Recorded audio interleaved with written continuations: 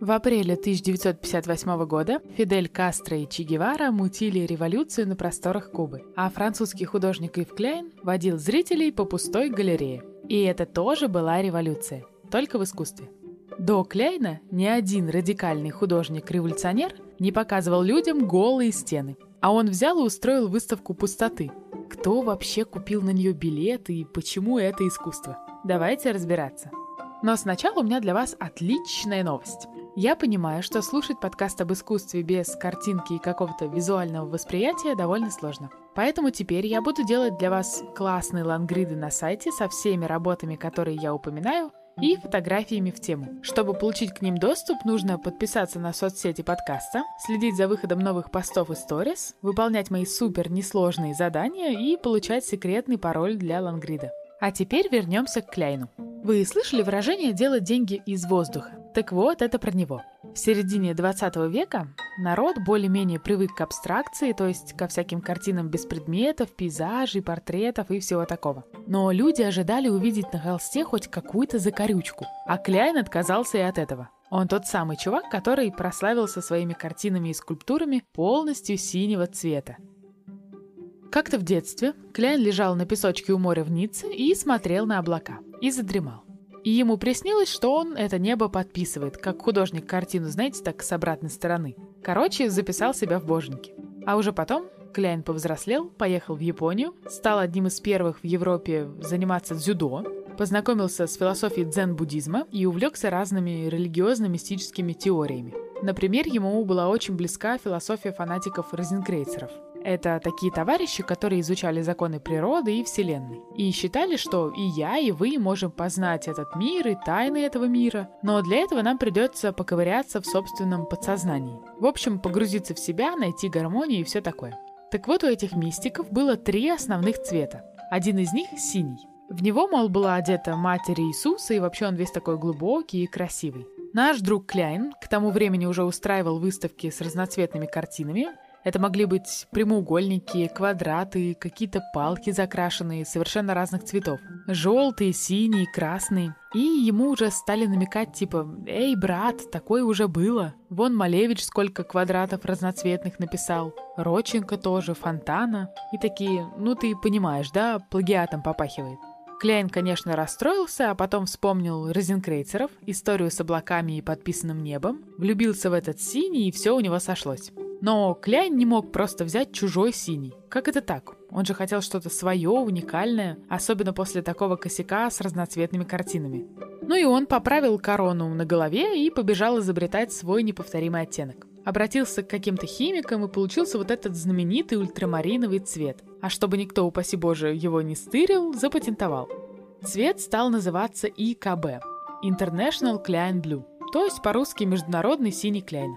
И для него этот синий был символом неба, а еще космоса и другого пространства, как, например, у Малевича черный квадрат.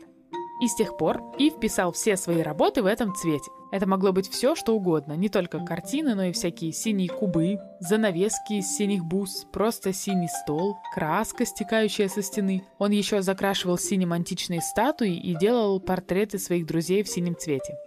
Девиз Кляйна, который он сам себе выбрал, звучит как «за цвет, против линий и изображений».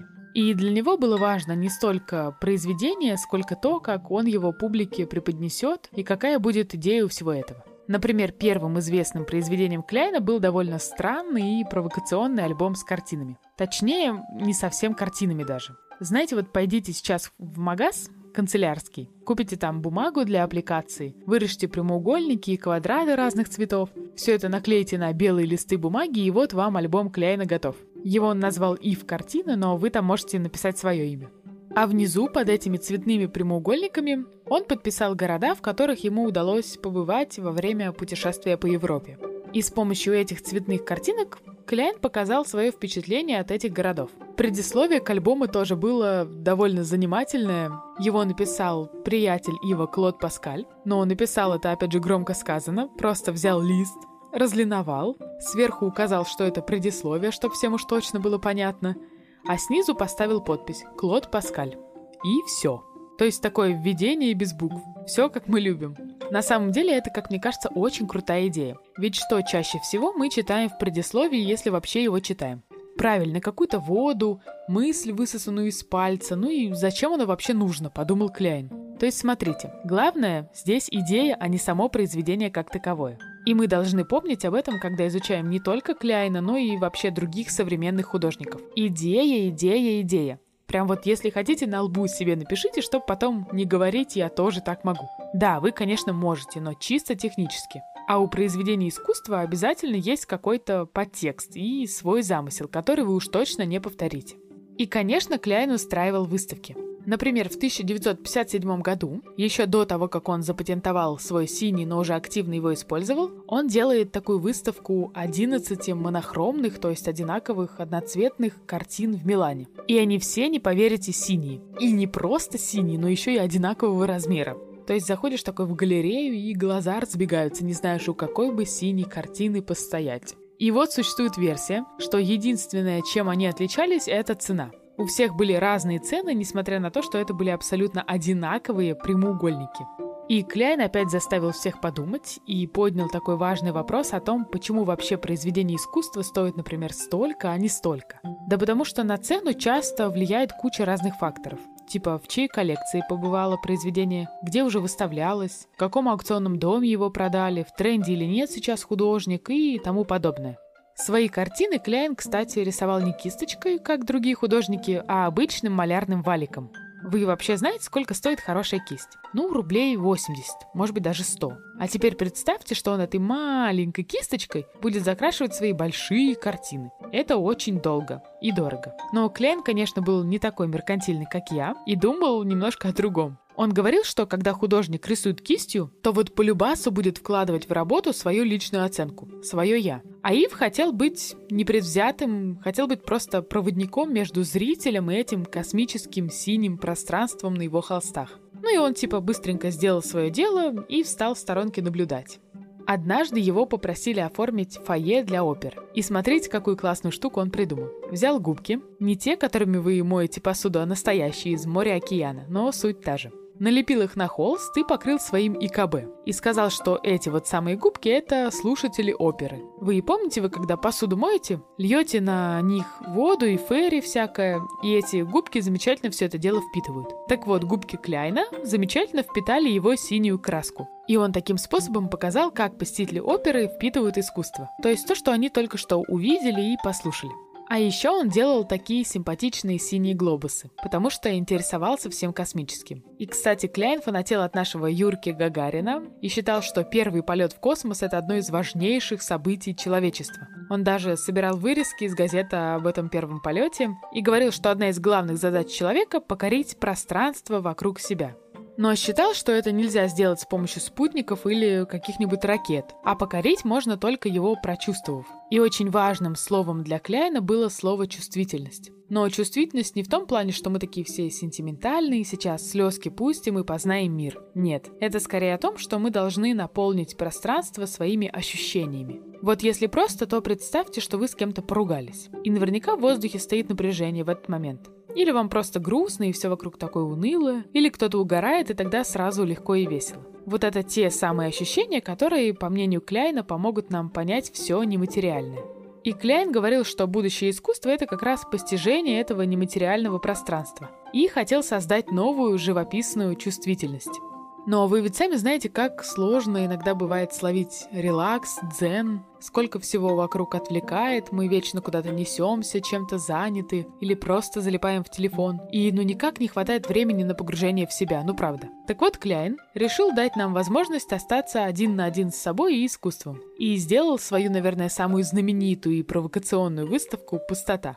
К этой выставке он готовился очень тщательно и решил сделать из этого грандиозное событие.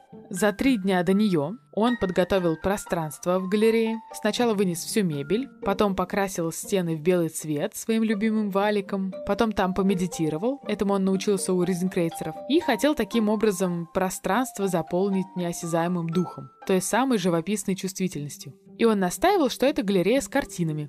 Синими картинами, хоть и кажется пустой. Вы же все понимаете, что пустота, она тоже не может быть совсем пустотой. Там всегда какие-то звуки, дыхание, шаги, кашель и все в таком духе. И вот достаточно только включить свое воображение и представить, что там на самом деле что-то есть.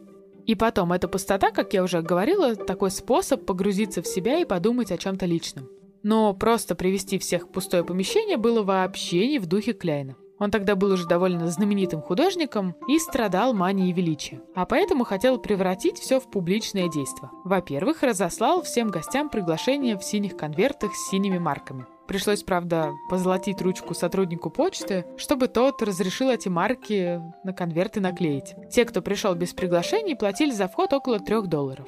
Во-вторых, все время выставки у входа в галерею стояли 2 республиканских гвардейца, менты, короче. Их помогла достать для Кляйна хозяйка галереи Ирис Клэр. Они стояли под синим навесом. Потом, значит, от входа в галерею и до самого помещения с пустотой шел такой коридорчик, в котором стояли официанты с подносами и предлагали посетителям выпить синие коктейли. Те, кто их пробовал, потом еще неделю мочились синим, потому что там к джину и куантро подмешивали какой-то синтетический краситель. Перед выставкой дали кучу объявлений в газеты и расклеили афиши по всему городу. И посмотреть на новые работы пришла огромная толпа народу. Они, правда, еще не знали, что смотреть будет, собственно, не на что. Ну а сам Кляйн, опасаясь бешенства публики, пришел на выставку с 4 телохранителями. 2 он оставил у входа и побежал в качестве экскурсовода показывать экспозицию. В маленькое помещение пускали небольшими группками по 10 человек. И Кляйн пытался объяснить всем идею выставки.